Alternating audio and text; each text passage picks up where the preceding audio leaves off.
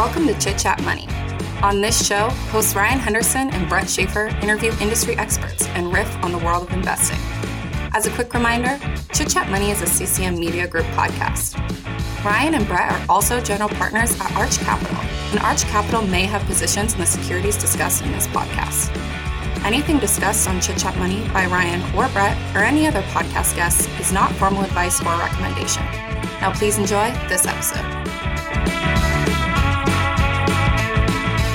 Welcome in. This is the CCM Investing Power Hour, number 49. Ryan, I'm here as always with you. My name is Brett Schaefer, I should say. And yeah, this is the Power Hour. Ryan, how are you feeling this week as we close out earnings season? Bit of a hectic morning, honestly. A little bit of context around our personal lives. We're Brett, both going on trips, yeah. Brett, you're going on a trip. So I've been talking all morning, so sorry if my voice is raspy. We're trying to front load some of this work. I'm going to be in New York this weekend, meeting with a number of previous podcast guests, actually, friends of the show.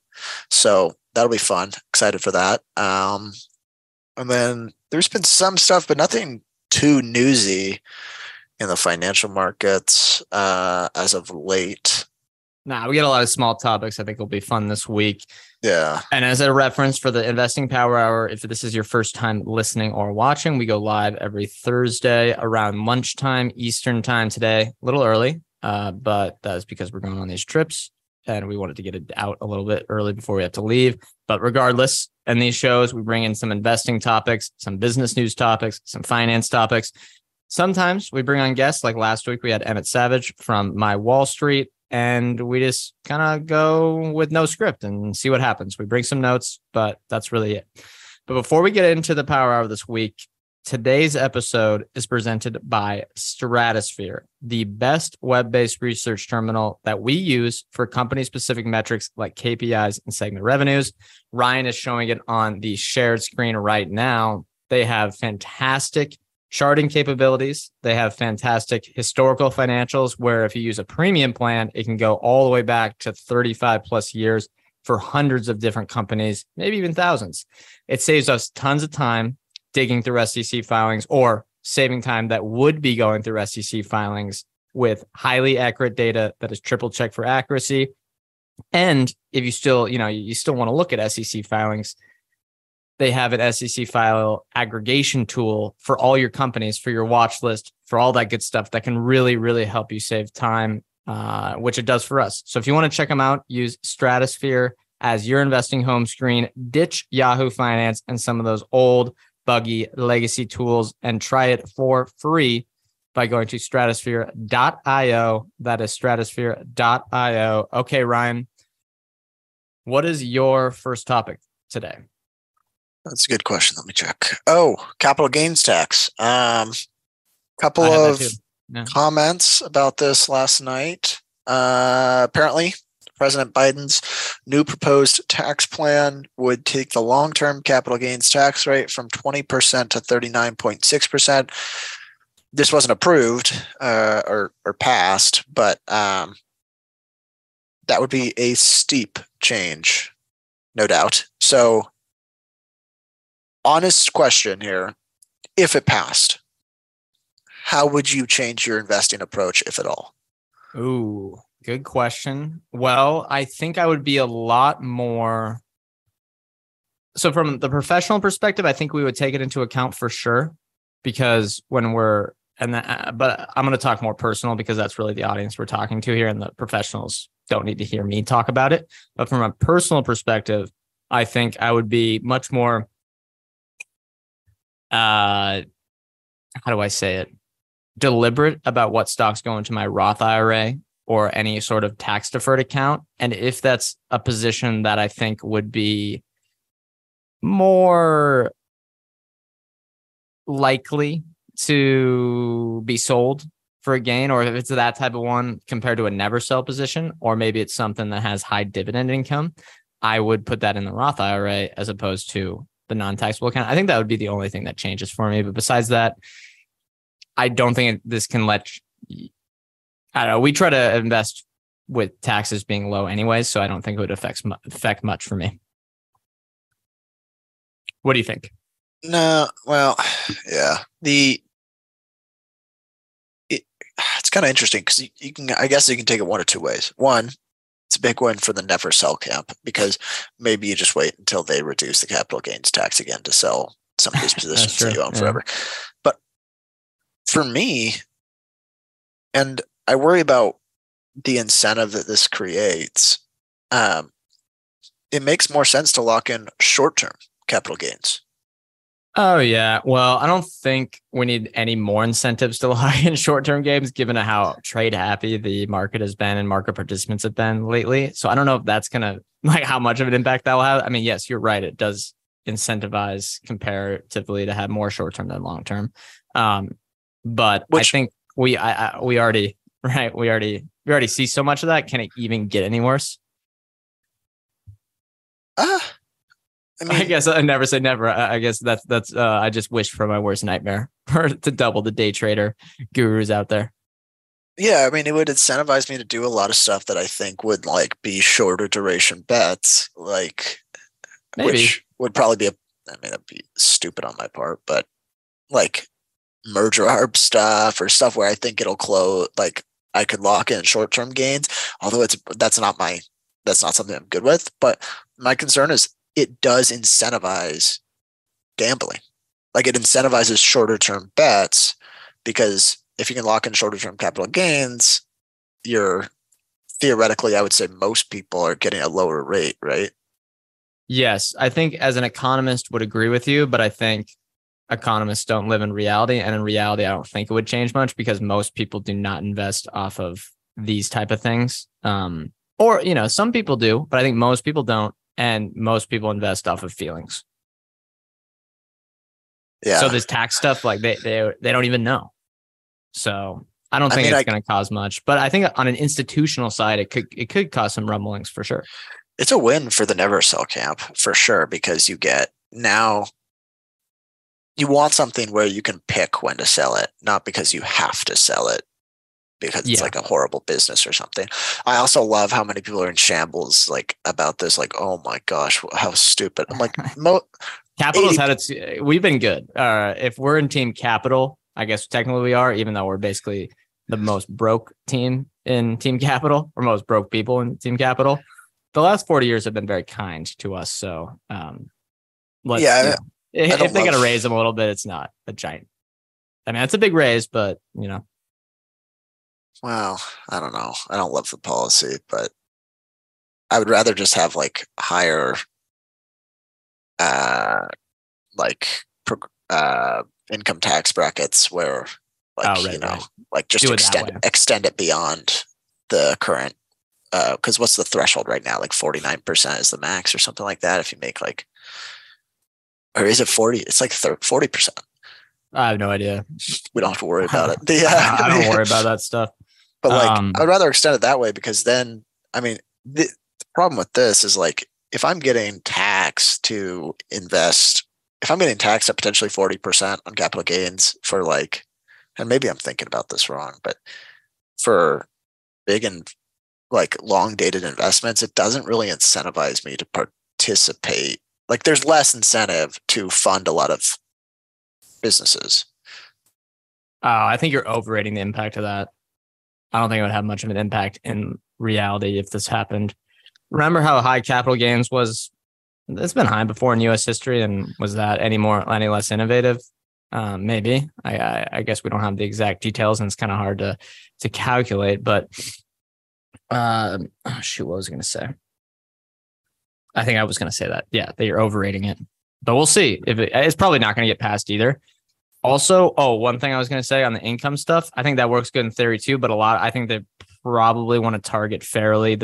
A lot of the ultra wealthy people don't really have necessarily income, so they want to target that, and a lot of people can shield themselves from that. So, well, this might be better. This might be better. Let's get those real estate loopholes out of here. Like, screw that. That right? Those real estate loopholes are.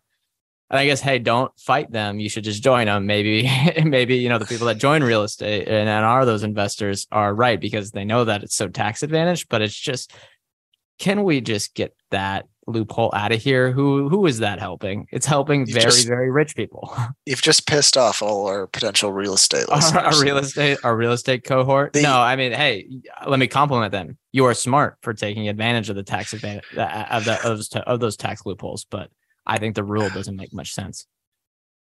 Yeah, I feel like America's largely benefited from a smaller long-term capital gains tax rate over the years. I'd agree. We could target it somewhere else. Yeah.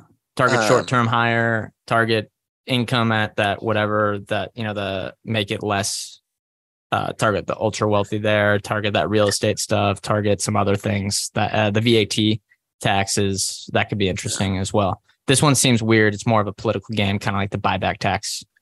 Why not do a progressive like income taxes? Like if you've sold more than, that's a good idea.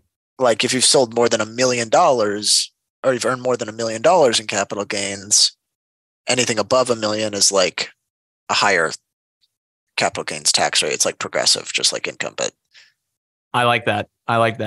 As someone who is not going to have much for a long time, I like that because I think that's fair too, because you're showing, or at least like if someone is selling, say, $10 million in a year of capital gains, you're showing that you're not going to be hurt by these taxes.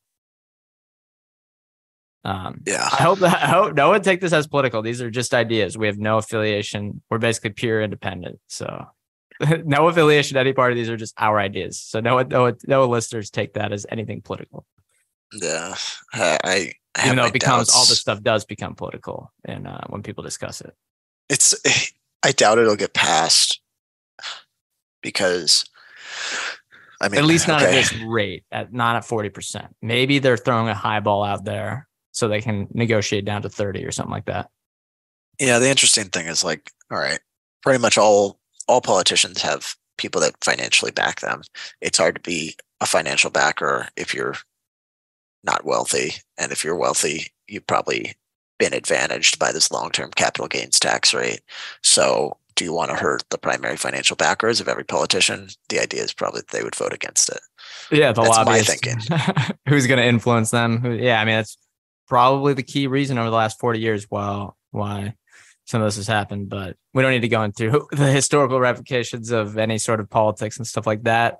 Yeah. Why don't we move on to the next topic? If you have nothing else to add there, Ryan, you have Sony. I didn't see this, or maybe I did see it. A new dispute with Microsoft over the proposed acquisition of Activision Blizzard. I should have a note as of the time of this recording. We do have a stake in Activision Blizzard. Read our full disclosure at our Arch Capital Fund website, although we do have the disclosure at the beginning and the start of these episodes. Yeah, I guess in terms of like updating the situation here, I think on February 8th, UK regulators expressed they had like a intermediate ruling, which basically, or maybe a temporary ruling that said like, we're concerned about these two things, which was like the exclusive games and the potential monopoly in cloud gaming. Then Microsoft said it licensed, it struck a deal with NVIDIA's GeForce Now, which is the cloud computing version of NVIDIA, or what NVIDIA offers for cloud computing, mostly on PC. I think it's only on PC.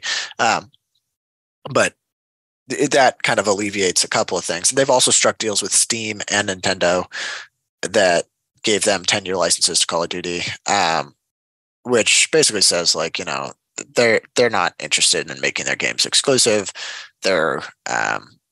It's not going to be a monopoly in cloud gaming purely from this deal. And so the only people that are really disputing it at this point are Sony, which are the makers of PlayStation, who ironically are the leaders in console gaming. And they've also bought their own studios, and they also have exclusive games for PlayStation. So kind of much more historically than Xbox. So yeah. A little ironic there. But the other part I wanted to show, the most recent like complaint against this deal passing was Sony said basically that Microsoft could release poor quality game for PlayStation, or they could like intentionally put bugs into their software updates for any PlayStation gamers to like ruin the experience of Call of Duty. Why would they sabotage themselves to get like maybe a max 1 million new players over a 3-year period to transition to Xbox? Yeah, which is just, it's so dumb. And at this point, there's like, I think Sony showed that they don't have like any leg to stand on. The other part I wanted to find, and I gotta find it. Basically, the CEO of Sony Interactive Entertainment said, we don't want.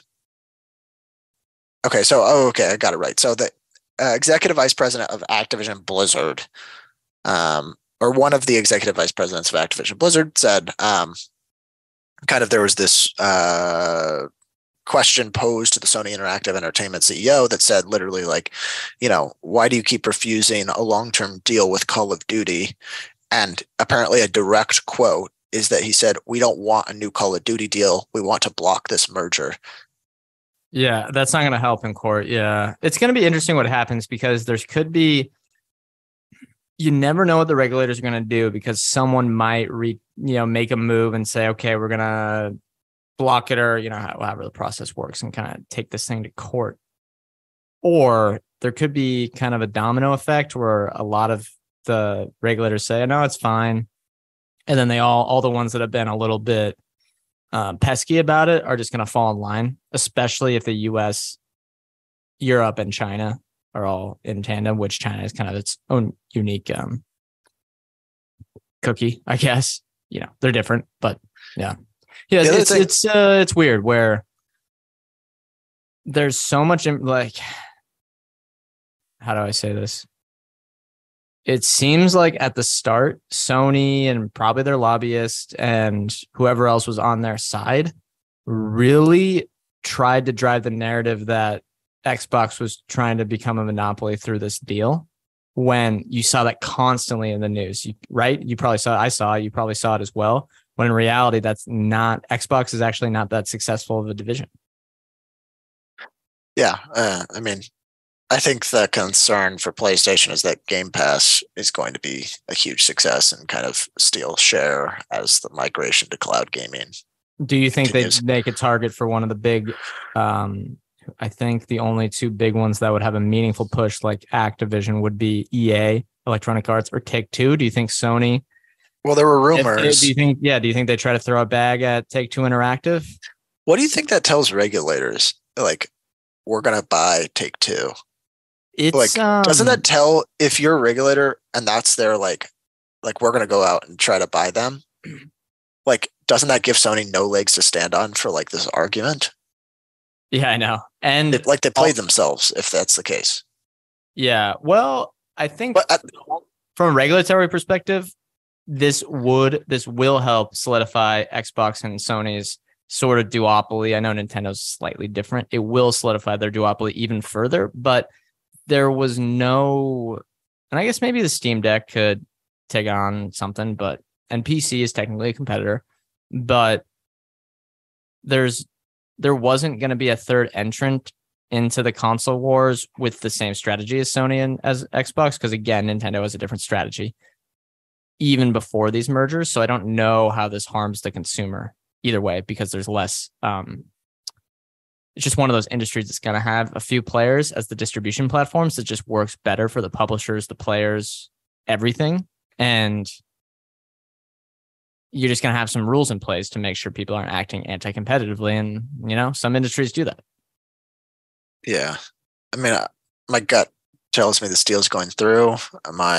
We own stock in Activision. So yeah, so we're biased here. I mean, there is downside for sure, but yeah, what was I going to say?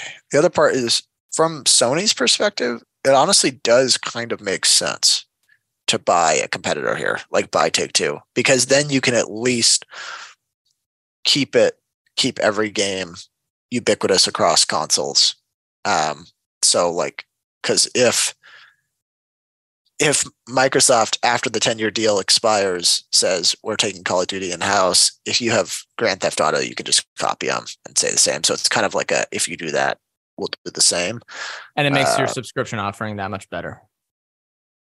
Yeah, but then on the flip side, like, what's the advantage of having Activision in-house for Xbox? Yeah, it's honestly not that big of a deal. And I remember kind of laughing when they said they wanted the mobile stuff. But when we look through Activision Blizzard again, they do have half their revenue from mobile. So I think that could be interesting, where they're really trying to expand Xbox Game Pass to be a much more valuable subscription if you can add on mobile games. Although mobile's different because a lot of the stuff is free to play. So I don't necessarily know how they would work with that.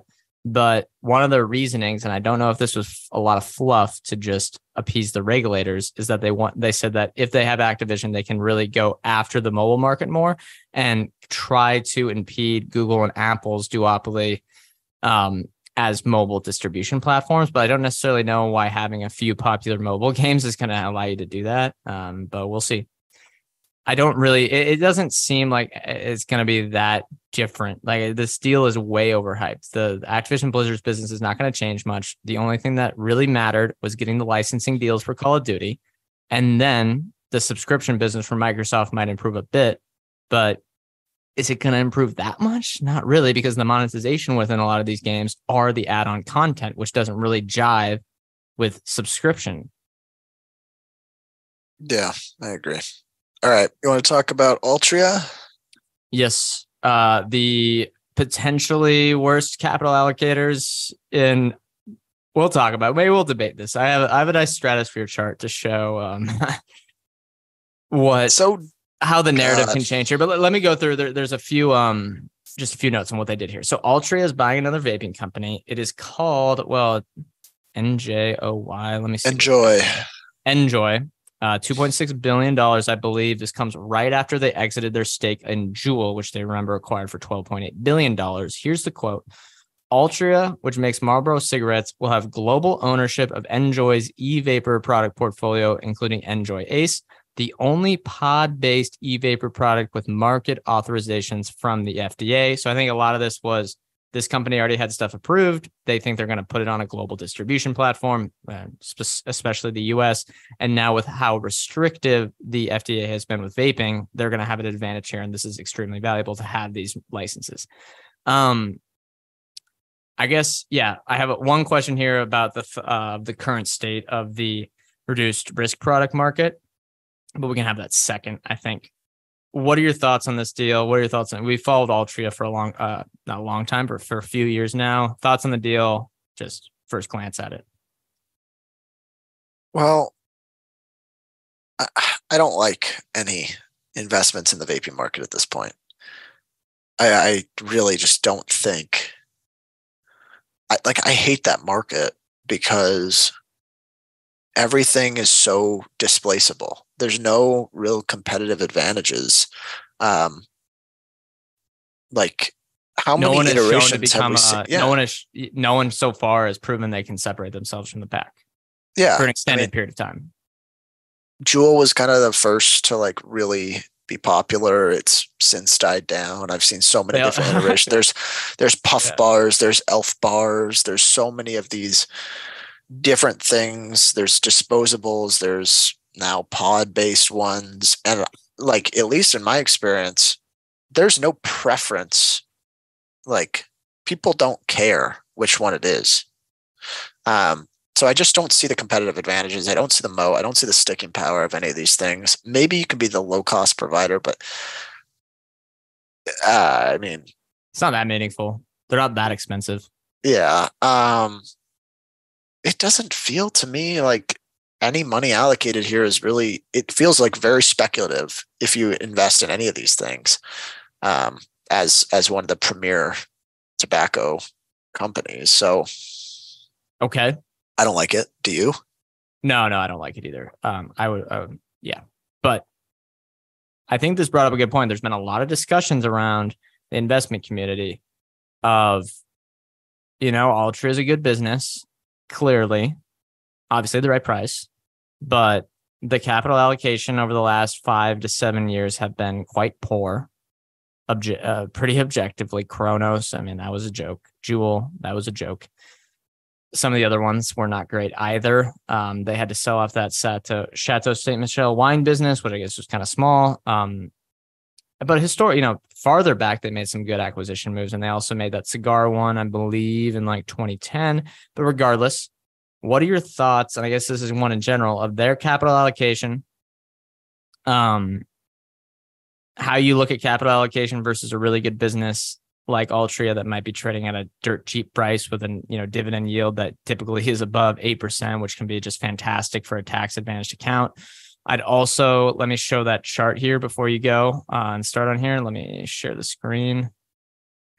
Now, if you look at Stratosphere here, which again, go to stratosphere.io as our sponsor, support them. You'll really save yourself some time and money. If we look at it, it's loaded up here. We have Altria's long-term chart. I went back to 2009 because they split up from Philip Morris International. So some of that stuff gets, the chart doesn't, you have to do some pro forma stuff that'll make the chart look weird. But if you look at their free cash flow per share, it grew from 2009 to about 2018. And then it's been very flat since then, which for a business that has huge volume declines is not the worst outcome, especially if you can buy them at a sub 10, at an earnings yield above 10%.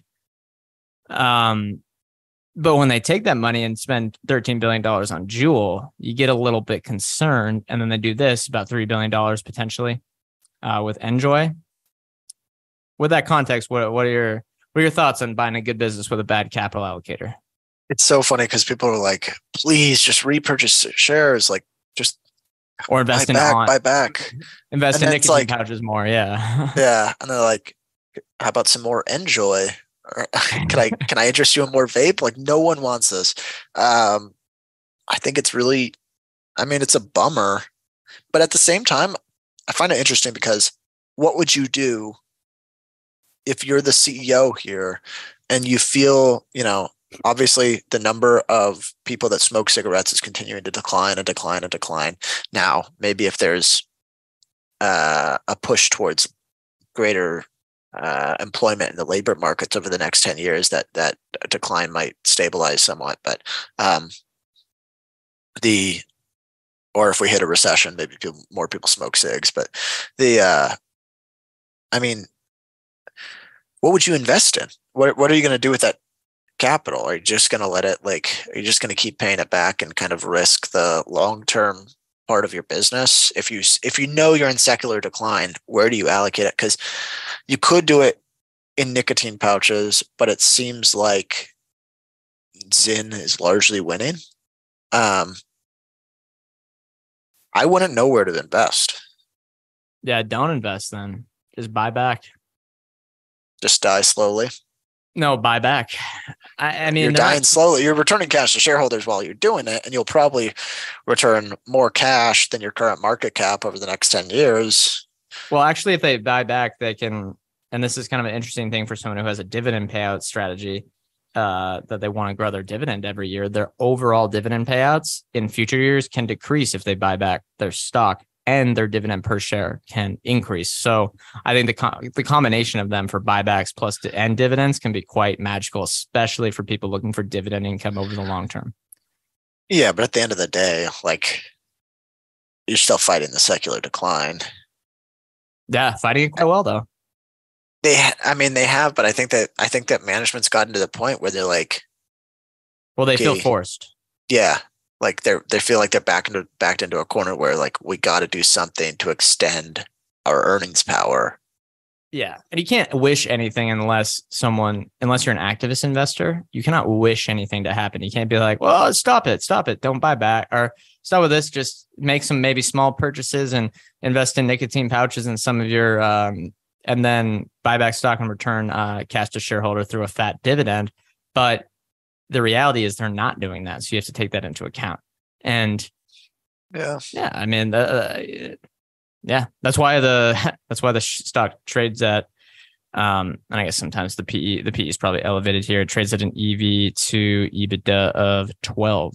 So I mean, that's cheap. And I think some of that might be a bit understated, actually. But whatever.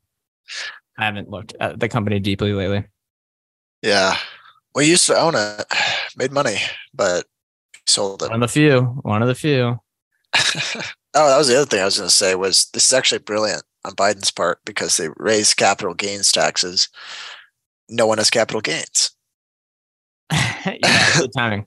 At least in the last 2 years, no one's got capital gains, so can't tax what you don't have. Right. I don't know. It's a bummer that to see this like Altria. If I were to get interested in the tobacco markets again, which is certainly possible, it wouldn't be domestically here in the U.S.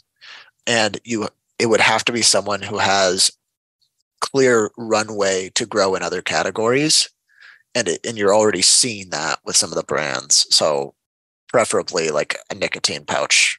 You know, Philip Morris has that now in Swedish Match. Yeah, it's the other ones, not Altria. Yeah. In the U.S., I mean, the decline in cigarettes is just so much quicker, it feels like. Yeah, it's one of the worst markets out there for the tobacco industry. All right. Speaking, I guess, of tobacco investors, our friend Lawrence Hantel, who's been on the show before, who hasn't been on in a while, but good follow on Twitter. He had this tweet that spurred a lot of conversation. And this is, I guess, my second topic.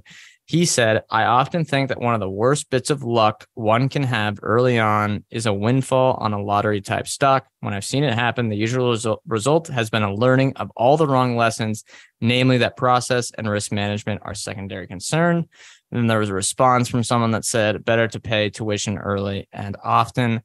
Thoughts on this? Thoughts on how the first few years can be very formative? Do you think it was good that we kind of went through the bubble and popping of the bubble as we are still in our 20s for this type of stuff? I mean, don't get me wrong. I'd take a big win, but I'd hopefully learn the same lesson. I don't think I would have learned the same lessons that I've learned over the last 3 or 4 years. Yeah, I think the environment that we kind of started into, where we've seen the top of a cycle and what can happen when things actually do get irrationally exuberant. Where know how it feels, know the signs, know what it looks like. Yeah. Even though you read about it in history, it's a lot easier to go through it. Excuse me, it's still easier to see it after you've experienced it the first time, because I think like we are able to see now bubbles forming much easier than in 2020, 2021 when we got caught up in it a bit. Yeah, and those little things, those little microcosms where you see, okay, so for example, there was a lot of times where people were like, okay, Beyond Meat has a $20 billion valuation. There was a bunch of companies that were pre-revenue that had crazy valuations. You're like, do these little microcosms make you bearish on the overall market? And my answer was, well, does this have any bearings on the earnings multiples that comprise the majority of the S&P 500? So like Google, Apple, does it affect them? No, but it's indicative of the excess liquidity of how much like money is being allocated to stuff that doesn't matter. And I think that once that kind of cycles through and once that gets washed away, affects the top line of a lot of these businesses, and it affects the overall economic environment. So I do think those little indicators aren't just like, oh, brush them to the side. It is an indication of excess. Yeah, when Google was growing, what they grow revenue like 60% at one point in 2021 when you're an advertising-based business and the largest in the world. Yeah, there might have been some excess getting funneled into those into their whatever advertising slots. It also, having this last 2 years where we've seen companies that were growing 30, 40% and now are seeing declines in revenue, has helped me realize how difficult growth really is. Like I overestimated so many businesses in terms of quality. Like I said, like, oh, this is a really quality business. Look how much they're growing, that kind of thing. Like to grow durably at more than 10% a year is like it's really difficult. So it's certainly, I think, rationalized my estimates of growth for businesses, which hopefully will allow me to find better investments and preserve more capital. It's also, my concern is I don't want to take away the wrong lessons.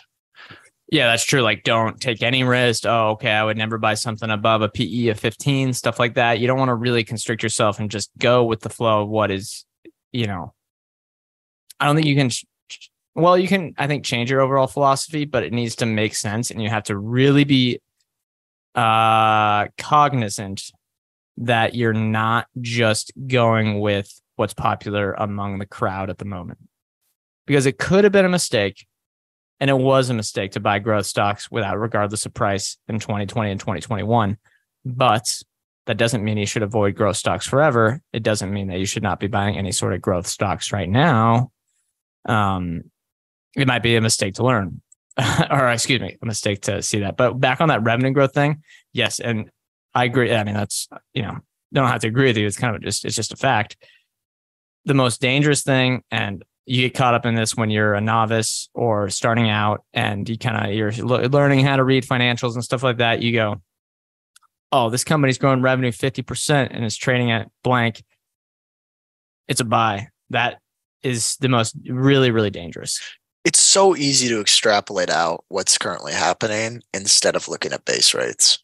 And also on the flip side, this is why when you can get someone who's accelerating revenue growth, that can be quite promising, because a lot of the times there's a lot of companies out there, maybe right now. I would think that we own some of them, but who knows?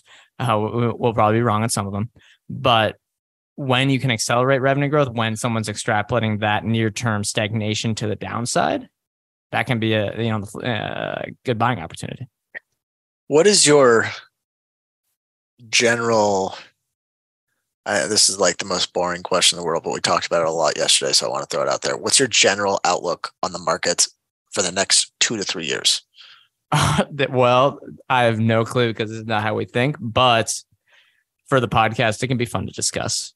We said it yesterday. Usually don't think in optimism, because that usually takes care of itself. But the only thing I'm worried about from a market perspective is that the PEs look cheaper, or the earnings multiple looks cheaper than it actually is, because we're seeing margin compression. And I'm also worried that the affordability issues across housing, cars, student loans get turned back on, and credit card debt is soaring at a really rapid rate. Actually, I have a chart that we can talk about later that looks into that. I'm worried about that something is breaking and that there's lagging effects on this stuff with the Fed raising rates, and that things are going to be pretty bad at some point, and we can't really see it until it happens. So that's what I'm worried about. But that just means buy businesses that are have conservative balance sheets, that are utilities, not discretionary items, that have recurring revenue, blah, blah, blah, can insulate themselves from inflation. Which are few and far between. The ones that can truly insulate themselves from inflation, I don't know. I used to think this business immediately. I used to think this business is inflation protected. They're not going to be they can just raise prices. And it's like, raising prices without true customer attrition is very rare. Yes. Or very few companies can do it almost immediately. And it's really just CPG companies, I think. When you look at someone where I kind of like card networks.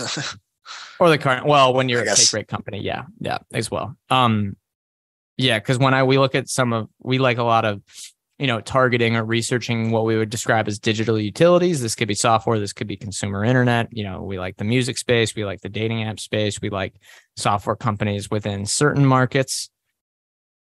Those, I think, are inflation protected over the long term, but in the near term, they can have effects on their business. They do have lots of employees that are going to have raising wages. So if inflation is high consistently, they're going to see margin compression, just because the wages are going to go up faster than they can raise subscription prices. And they can't be like Hershey and just go, we're going to raise the prices by 5 cents a pack. Yeah, great. We do have a comment from Farv. Yo, what's up, fellas? Long time no see, Farv. Nice to have you back in the comment section. Feel free to drop any questions. I know I think the general, like the area that I'm probably the most, and we sound like broken records on this, is like is housing. The area that I like concerns me the most is housing, because let me share a screen, but you keep going. I'll share a screen that's interesting, but there's no way. Well, if housing prices stay where they're at and rates stay where they're at, it's going to hurt the rest of the economy. I agree. Yeah. To me, it's just like that's like my big worry. And then on the flip side, like the wealth effect of thinking your house is worth something when it could be worth less. Like if you start to see your house price collapse or come down, I feel like spending might contract as well. Yeah, I agree. And here's a chart. If you're on Twitter, Lance Lambert is a writer at Fortune who covers the real estate market. He's pretty good at throwing out a lot of facts here. This is from August, but I think it still applies now. And I think one of the big things that just housing bulls talk about, or people that say the housing market's going to be fine talk about, is they say, well, there's a shortage of homes, and they state some number. But when you look at these 4 different sites, which are 4 different, we got Freddie Mac, Moody's, Realtor.com, people within the space, people with good knowledge, people with good data. Realtor.com estimates there's 5.24 million homes short in the U.S. Freddie Mac, 3.8. This company, their handle, I don't know what it is, says 1.7 million. Moody's says 1.6 million. My thought when seeing this is that this is such a wide variance that no one actually knows what the home shortage is. Yeah, well, I mean, there's always a shortage when there's not, until there's not. Like, it's not necessarily going to be fixed by new house supply. It's going to be a lot of people. Well, I guess in some sense, there's so many homes that are being owned right now, and on a long enough timeline, all the boomers die. I mean, the mortgage. What was it? I saw some crazy stat that most mortgages were all based on 2020, 2021 rates. There was a ton of refis. Yeah. It's not necessarily that those people are going to default because they're not variable rate mostly. I assume almost 99% of mortgages are fixed rate on some low rate base, but new people just can't, new wannabe homeowners just can't afford them at these rates. The average, I'd say, I mean, we see it with mortgage applications down 40 or 50% year over year. It's just, I think the answer is going to be more renters, unfortunately, which means rent prices would probably go up. Or yeah, I guess maybe there will have to be just build your way out. Are we really short that many houses? Yeah, exactly. Okay, here's the thing. But if we build our way out now over the next 5 years, then eventually there was a huge glut. Huge. Unless the population, granted, there's other variables, unless the population goes up by a significant amount. Yeah. Which really all the indicators are that it's going to stagnate. Yeah, I'm not sure. The big concern for me that gets me hung up on could home prices stay elevated is people just unwilling to sell. They own so much of their home. They're old. So many baby boomers are homeowners, or a percentage of the homeowner pie. They're just going to hold on to these things. It's just going to be less movement. Yeah, and then I think on a real basis, that means they're going to be down, even though nominally they'll be up. Because inflation in that scenario will be high still. Prices, home prices? Yeah, if home prices stay high, inflation will likely stay high because it'll flow through to rental prices with these interest rates. And then, sorry, I'm trying to do a lot of mental connections in my head here. Oh. And then the prices, they won't go down, but on a real basis, they're going to be down quite a bit. We're already seeing that really right now. It's also, okay, I see this all the time too, which is people are no, I'm getting bids. There's a lot of bids on my house, or I have a friend that has a house for sale, and he got a lot of offers. That's great. Cool. Everyone's got their own anecdotal evidence with this stuff, but mortgage applications are down 40 or 50% year over year. How do prices go up in that environment? There's half the bidders. There are half the bidders there were last year or 2 years ago. You think you're going to get the same price quoted to you? That seems very unlikely. Yeah, there was home purchases in 2007. That's pretty meaningless if one person buys a home. Here's another topic, though, and I'll share the screen again so you can kind of see it and read it a bit, Ryan, for the YouTube. And I can't remember if we put these on Spotify as well. All right, loading the share screen. Here's a tweet from, and I'll have this in our Sunday newsletter as well for anyone that wants to take a look. I thought it was very interesting. It's from this, I think it's anonymous, Colorado Travis account. Starts out the thread, and I'm not going to go through the whole thing. It says, we are now at the beginning of the window for when we might start to feel the effect of the first rate hike, which again, were about a year ago. And he quotes long and variable lags, and he explains why are the lags on interest rate changes long and variable and why we're not going to see it here. Now, there's two things. There's structural things that affect the economy, and then psychological when you raise interest rate. The structural one, we all know, it changes the price of collateral, it changes the price of capital, it changes the price of money. The psychological one, though, and the structural one, is going to happen when they raise rates, right? But the psychological one, we don't know when it's going to impact decisioning. And he lays out this very interesting chart, which I'll load up the screenshot here. I'll describe it for the listeners, where you have a chart, one of the lines in the chart, and it goes from 1995 to now, is revolving debt outstanding of consumer credit. And generally goes up into a straight line. It goes up much faster right before the great financial crisis, and then it goes down, and then it goes up again, then it goes down during COVID, and now it's gone up again. But during that time, the GFC, we saw the second line on this chart here, which would be credit card interest rates. The interest rates went up, and then consumer debt went down, which makes sense, right? They're trying to tighten the economy. And this is, I think, before the housing crash, which then they lowered rates to zero. But what's interesting here is we're seeing consumer debt levels rise, but the interest rate is also rising at the same time. So right now, the interest rates are not stopping consumers from spending, but they will eventually, is kind of what his thread is saying. We just haven't seen that yet from a psychological level. They will eventually because people. Jay Powell wants it. He is saying over and over he wants it to happen.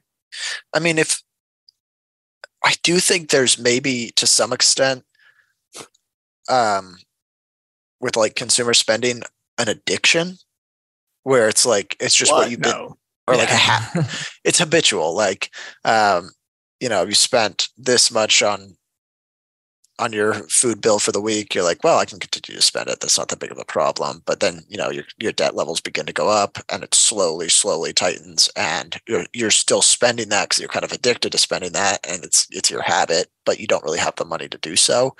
Obviously, that doesn't end well, and it ends in tightening. But I think it'll take some time to trickle through. The other part that I'm seeing kind of anecdotally around like my peer group, and we've talked about this, is like the unemployment stuff. So many people I knew just weren't working in 2020, 2021 because they were like, well, I have enough liquidity, or I have enough cash, I'm getting stimulus checks, that kind of thing too. Like young people, you can be with your parents. Especially during COVID, it didn't really matter. Like, I don't need the money, so I'm not going to work like some labor job that like hurts my ego in a way. Like, I'm not going to work at Chipotle. Like, that's kind of like, it almost feels degrading. Now it's there are too many people, and I guess we're one of them. There are way too many people with that Chipotle is above, which it shouldn't be. Yeah, I mean, and I don't know. I think it hurts a lot of people's egos to like work labor jobs. I'm jealous of Chipotle, honestly. $25 an hour now, it's pretty good. Sorry, go ahead. $25 an hour? Well, at least in Seattle. Yeah, some of them. That's pretty good. But I think now people don't have a choice. They have to work or they're not going to get paid.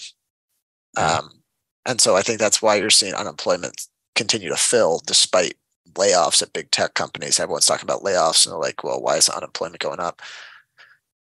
there's all those open labor jobs too, open vacancies, or vacant. Immigration's positions. been zero for a while. Yeah, too. That helps.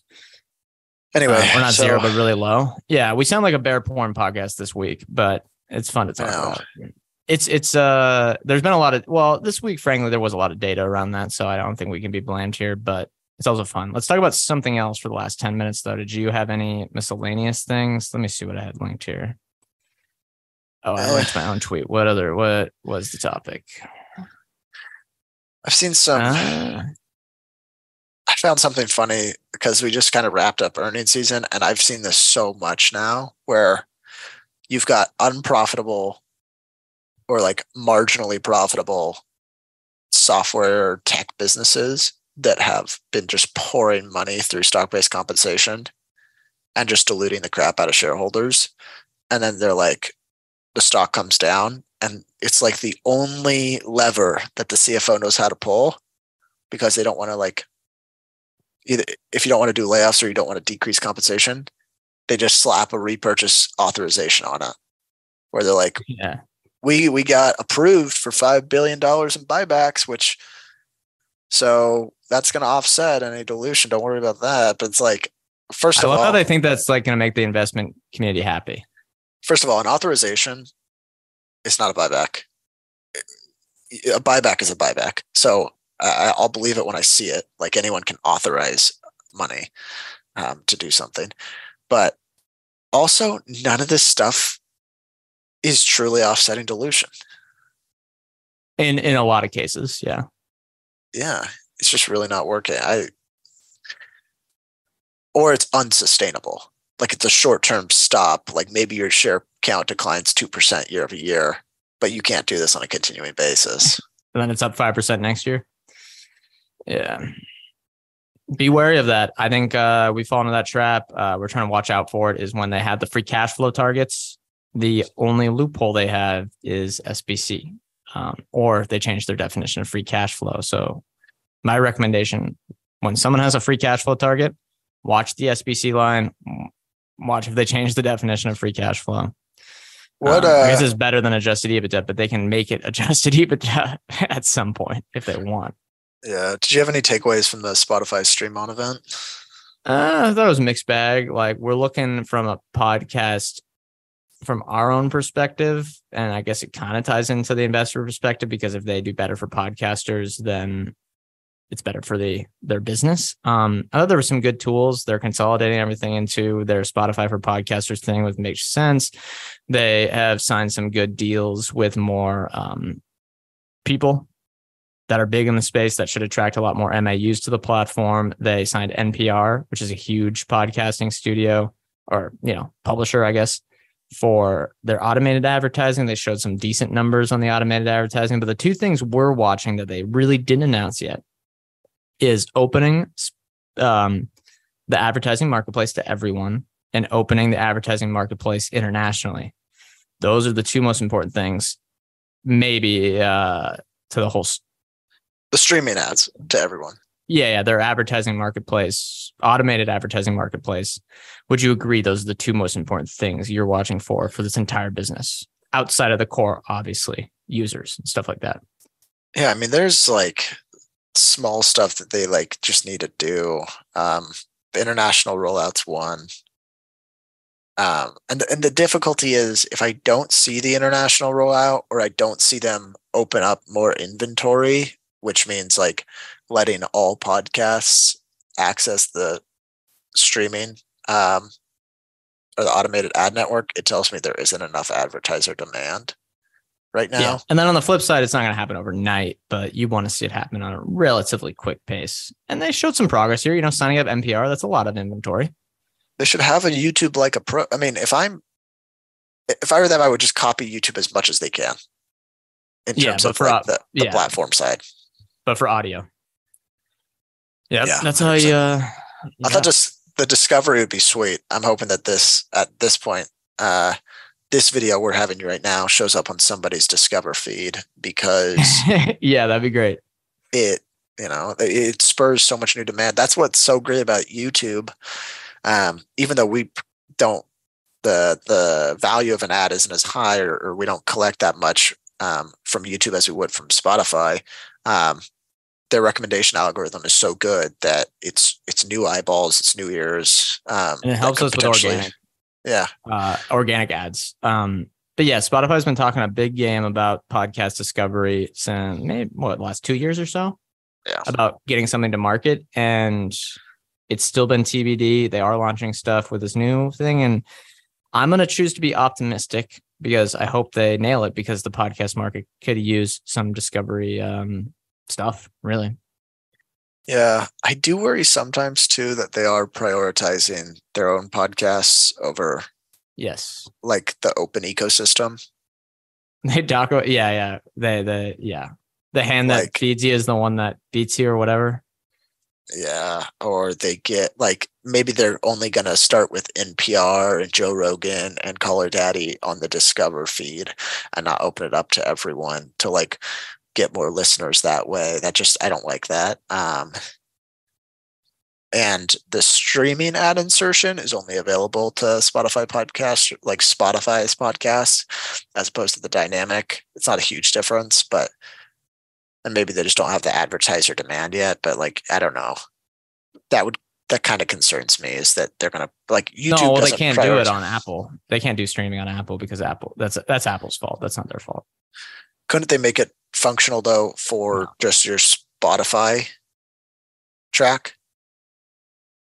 Oh yeah. But they. I'm saying streaming ad insertion is only available right now, I believe, to Spotify owned or Spotify exclusive podcasts. Maybe, but they do pay us more for ads on Spotify versus off Spotify. So I'm not exactly sure, but I guess it's unclear to me. Yeah, I don't know.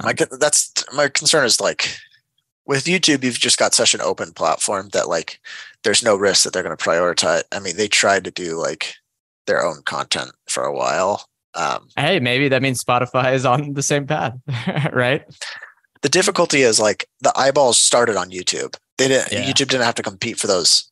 I mean, they're at the point where it's such a monopoly that they don't have to get the eyeballs over to YouTube. The eyeballs are just there. Spotify has to attract the eyeballs first before it can really create this like open platform, which is a much harder task. And it means that they're going to have to give probably preferential treatment to their own shows first.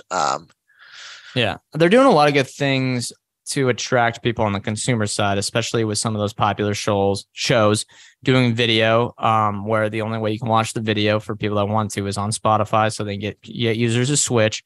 You also have the Q&A polls that have been popular on a couple of shows. They're only available on Spotify. You know, if someone says, hey, look at the poll, you're listening on Apple, you're listening on Overcast. And you go, hey, there's no poll here. And they say, oh, the polls are only available if you listen on Spotify and it's free. That's a great customer acquisition tool. Along with the other things that I'm forgetting at this moment, but I think that's good. But yes, they're not in as advantaged of a position as YouTube, although I think, and we can dunk on ourselves if this is wrong, I think Spotify's moat will be wider 3 to 4 years from now. Doesn't mean the stock is going to work, but I think their moat will be wider 3 to 4 years from now. Yeah, but I think it's probably from a low base. Like, users will certainly be up, I imagine. They'll have more users on the platform. I didn't say it wasn't a low base. Didn't say it wasn't. But, like, I don't know. It just, to me, it's not... It isn't going to... I don't know if it'll translate to cash flow. That's the issue. Yeah. Well, that is the big thing. All right. Well, that's going to do it for this episode. It is, we're coming up on an hour. Thank you all for listening. Remember, we are not financial advisors. Anything we say on this show is not formal advice or recommendation. Make sure to check out our dating app themes starting next week. Watch these live on YouTube every Thursday around lunchtime Eastern, usually 12:30 p.m. Eastern. Did I say the other disclosure that something might be owned by stocks in this show might be owned by advisors? Yeah, we're not financial advisors. Anything we say on the show is not formal advice or recommendation. We're general partners at Arch Capital, and clients may hold securities discussed in this podcast. Thank you all again. We'll see you next time.